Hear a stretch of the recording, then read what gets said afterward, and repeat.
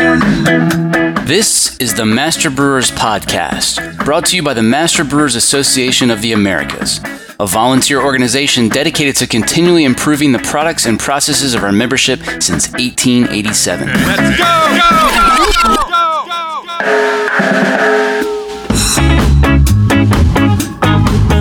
Master Brewers brings you interviews with the industry's best and brightest in brewing science, technology, and operations.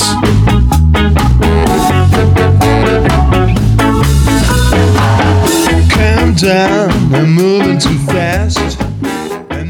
This Master Brewers podcast is proudly sponsored by Hopsteiner, a global leader in the hop industry focused on quality, sustainability, and innovation in new hop varieties and hop products.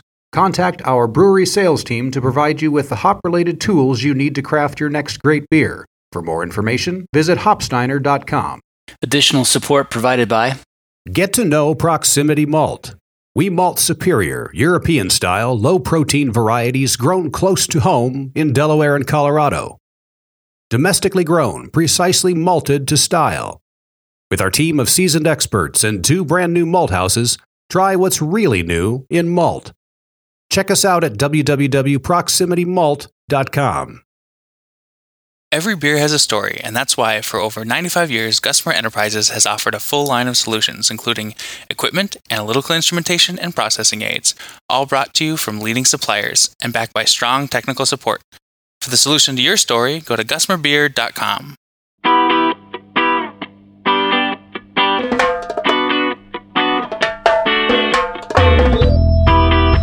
They're excellent at preventing other wild yeasts from contaminating fermentation.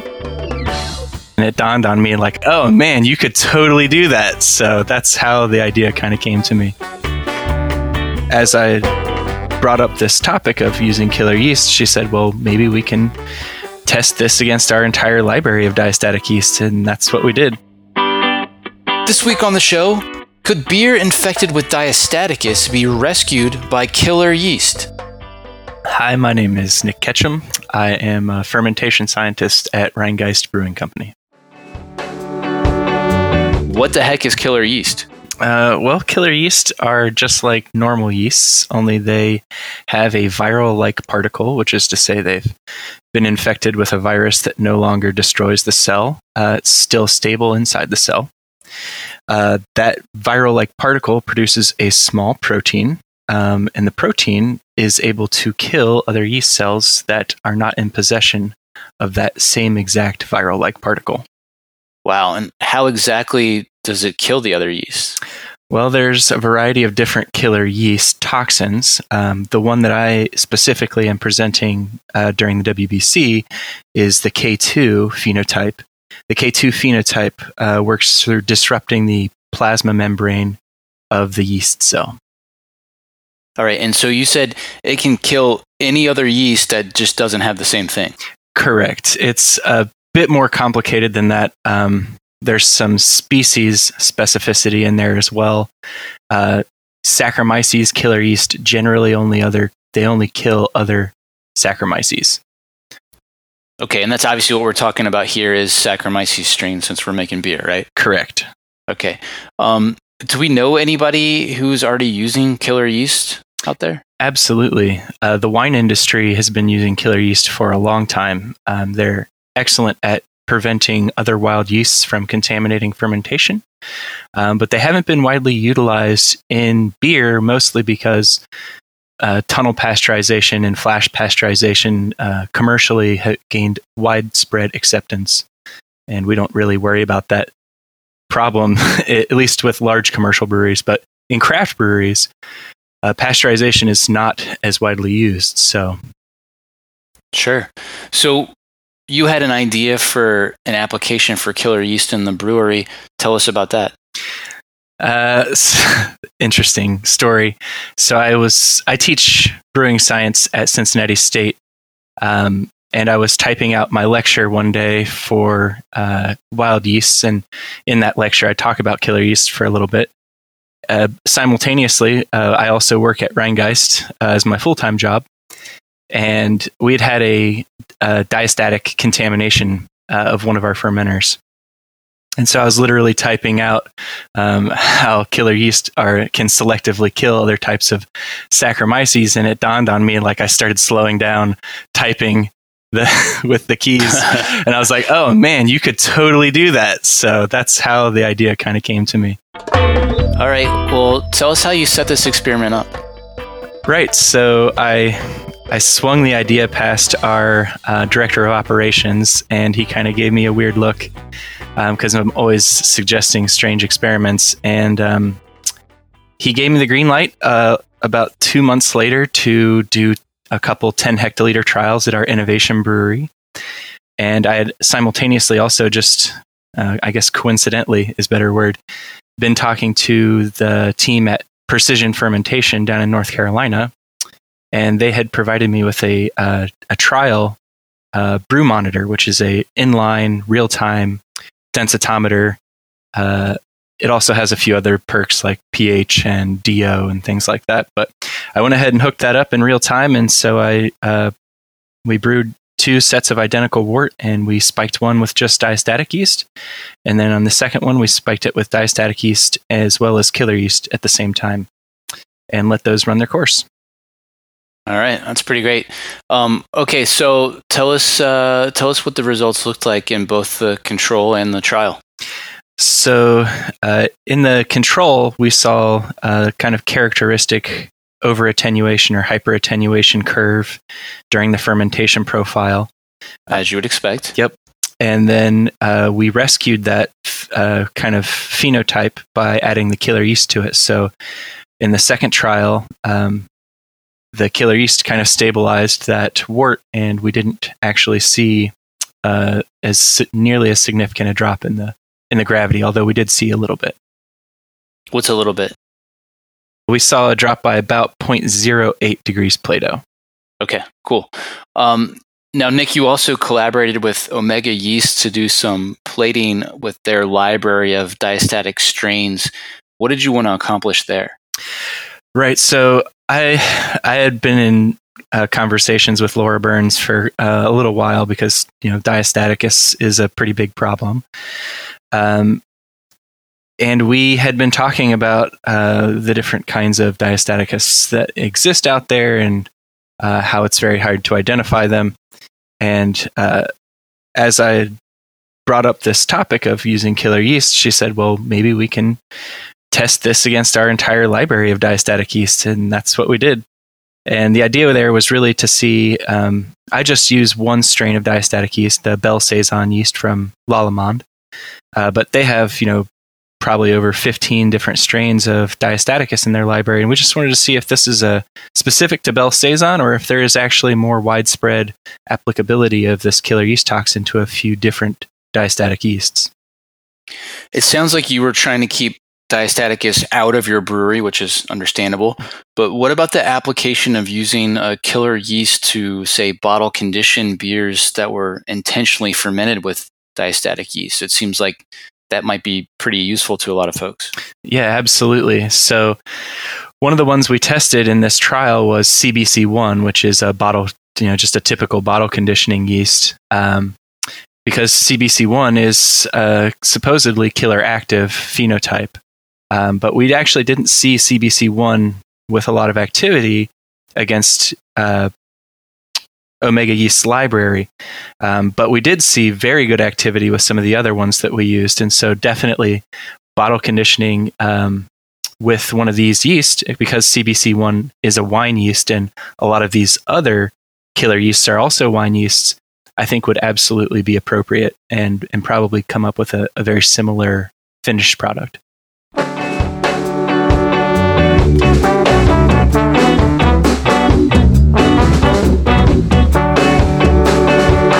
Coming up, we were thinking about using this more or less like antibiotics, where if you do have an infection, you treat that specific infection.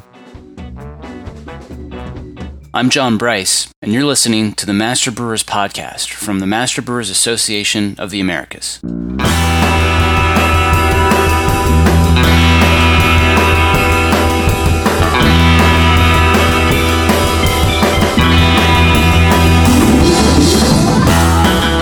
Support for this podcast is brought to you by ABS Commercial is a full-service brewery and parts outfitter. From our Raleigh headquarters to our Denver office, we proudly offer brew houses and fermenters from 3 barrels and up, yeast brinks, boilers, kegs, chillers, tri-clamp, and other stainless parts, all with the quickest delivery and lead times in the industry. Learn more at abs-commercial.com or call 877-BREW-ABS. ABS Commercial. We are brewers. Additional support provided by BSG is partnering with Leopold Brothers to bring a new line of small batch handmade malts to brewers and distillers. Leopold Brothers is a family-owned floor malting operation and distillery and 2020 James Beard Award finalist located in Denver, Colorado. Since brothers Scott and Todd Leopold first opened their doors in 1999, they have created everything from classic unfiltered lagers to a number of spirits, including a wide array of whiskey styles. Learn more about the upcoming malt line by going online to bsgcraftbrewing.com or contact BSG at 1-800-374-2739. And thanks also to Christian Hansen, suppliers of frozen liquid yeast. Brew Monitor from Precision Fermentation live streams data from your active fermentations, allowing you to remotely track dissolved oxygen, pH, gravity, pressure, temperature, and conductivity from any smartphone, tablet, or PC. Try it free for 30 days. Visit precisionfermentation.com/MBAA. There's one last sponsor I should mention, and that's More Beer. Visit morebeerpro.com to browse ingredients, equipment, and more. And if you like this show, be sure to thank all of our sponsors because it wouldn't be possible without their generous support. Here's what's coming up on the Master Brewers calendar. District Pittsburgh will hold a live Facebook event November 16th. District Georgia meets November 17th at Bold Monk Brewing Company. District St. Louis has a virtual meeting November 19th. District St. Paul, Minneapolis meets November 19th. Our friend Gabriel Dominguez from episode 186 joins Sierra Nevada's Ken Grossman and others for a collaborative webinar put on by Master Brewers, ASBC, and the BA. The topic is Brewing CO2, a supercritical ingredient, utility, and byproduct. Gabriel's not going to like that title. You can register now for the December 3rd webinar via a link in the show notes. Check out the full calendar of events at mbaa.com for more details or to find a district meeting near you. Master Brewers Association of the Americas offers a wide range of resources for breweries of all sizes and stages. Keep current on the latest scientific advancements, technical information, and industry trends by joining Master Brewers today. Use discount code BEER20 to save 20% on dues, now through December 31st, 2020. Master Brewers, United We Brew.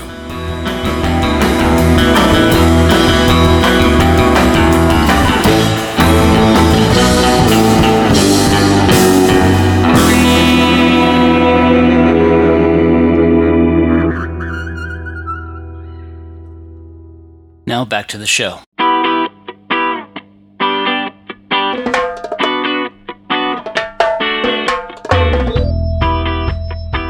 Did you encounter any autolyzed yeast flavors? Is that a potential concern here? Absolutely, it is. So one of the things I mentioned in the discussion in the poster is that although we did definitely rescue the hyperattenuation phenotype, one of the things we did not accomplish was preventing the POF positive phenotype, so the phenolic off flavor. That definitely was still present. Although I think if we had inoculated the killer yeast earlier, the diastatic yeast never would have grown up and been able to metabolize and produce those phenolic off flavors. So no, you're talking about phenolic off flavor, which is different though. How about autolyzed yeast flavors? I mean, I think obviously you're killing yeast cells here, mm-hmm. right? So isn't that a risk of getting sort of like meaty, brothy type of notes from those dead cells, or not really? Or is it the concentration so low that it's just not an issue? Definitely is. I would imagine, I have not done sensory trials on this yet, that it's entirely dependent on the concentration of diastatic yeast cells you have. Right. If it falls below a certain threshold, which in my brain I'm just imagining somewhere in the 10 to the 5th cells per milliliter, it might not be as noticeable. And in this specific trial that I did, the cell concentration was much higher, and I didn't detect that kind of meaty, kind of sulfury aroma that you get with a lot of that. And I think partially that's because the method of action through a lot of this is it pushes the yeast into apoptosis. In that particular pathway, the cells kind of degrade themselves, which is different than autolysis, in that the yeast kind of just rupture, basically. That's interesting. Talk more about that. So, cell-mediated apoptosis, the cell kind of breaks itself down, and there are these little kind of peroxisome kind of things, and they basically break down the cell components by virtue of the action of those radicals, the free radicals that are in those lysosomes, which is different than when cells just get really, really stressed out and they just kind of explode. The degradation process when cells get really stressed out is usually the membrane starts to get perforated, or the cell cycle is disrupted in some way, and the cell contents kind of slowly leak out of the cell. And definitely with K1 and K2 toxins, that's a possibility as they disrupt membrane integrity. But one of the other killer toxins we've looked at is K28, which is disrupts the cell by inhibiting DNA synthesis. So it arrests the cell cycle, which is... So it just can't grow, basically. Correct, yeah. Interesting. When the cell starts to be affected by the killer yeast, is there a scenario in which it would sort of like first go dormant and potentially flock out, or would it remain in suspension throughout that process? Oh man, that's a difficult question. Flocculation in general is a complicated topic, but I would imagine you'd probably get some combination of both, depending on what type of diastatic yeast you're using and whether or not it's very flocculent, and at what stage during the fermentation profile that the killer yeast start actually destroying the diastatic yeast. There's a few things going on there. Out of these strains that you evaluated, that you've been talking about, do they produce unique flavors and behave, very differently from standard brewer's yeast, or do they have these killer features yet otherwise behave like a standard ale yeast? As they are wine yeasts, most of them, although there's nothing preventing you from moving this killer phenotype into brewing yeasts. Most wine yeasts generally don't function well in a brewing type environment, mostly because they lack the ability to break down the larger carbohydrates like maltodextrose. Whereas brewing yeasts are a little bit better adapted. Ale yeasts and the such, they can break those compounds down very easily. I believe some yeast were affected faster than others by the toxins. Is that right? So, depending on what yeast strain you have, and specifically, there are a number of genes that any yeast can have mutations in that will allow it some measure of either resistance or sensitivity to the toxin. There's like probably 120, 150 different genes in any given yeast. Things like glycosylation of cell surface proteins that can specifically grant resistance to the killer yeast toxins. So yeah, absolutely. Any given yeast on any given day can actually be slower or faster to die as a result of these killer yeast toxins. And I'm actually in the process of developing an assay, a qPCR assay, for looking at some of these specific gene pathways and whether or not they have mutations in them, so that I can determine whether or not the diastatic yeast specifically is going to be vulnerable or sensitive to this specific killer toxin. Diastatic yeast are subject to something called carbon catabolite repression. So the diastatic pathway specifically is inhibited by the presence of glucose.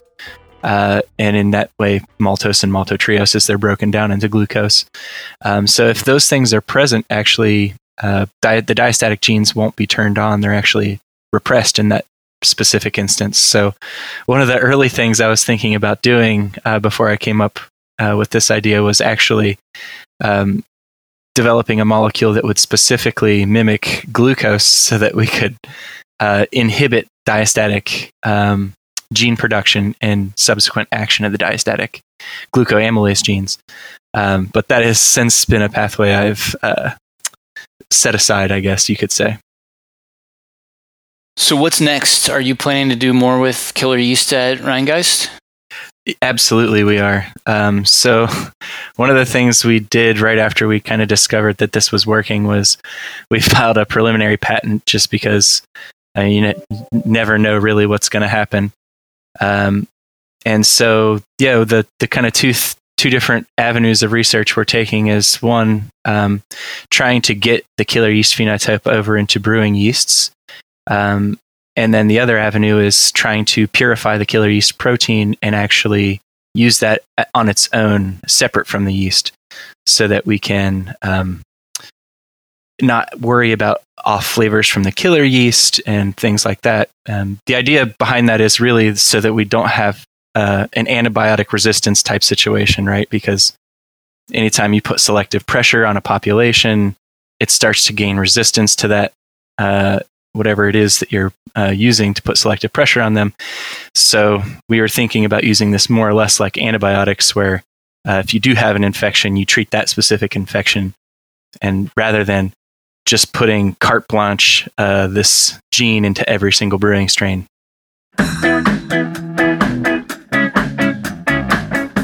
That was Nick Ketchum here on the Master Brewers Podcast.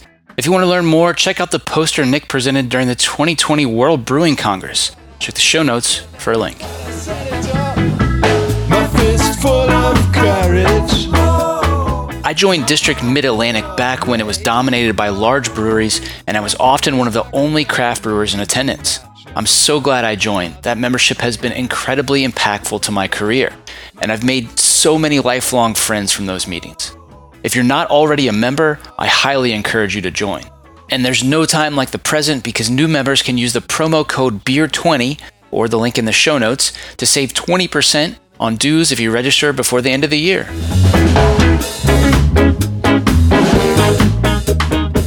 Are you enjoying the Master Brewers Podcast? Let me tell you about a simple way you can help us keep making more. Take a minute to thank our sponsors. There's no way we could produce this show without generous support from sponsors like Hopsteiner, ABS, Proximity Malt, BSG, Gussamer, and Precision Fermentation.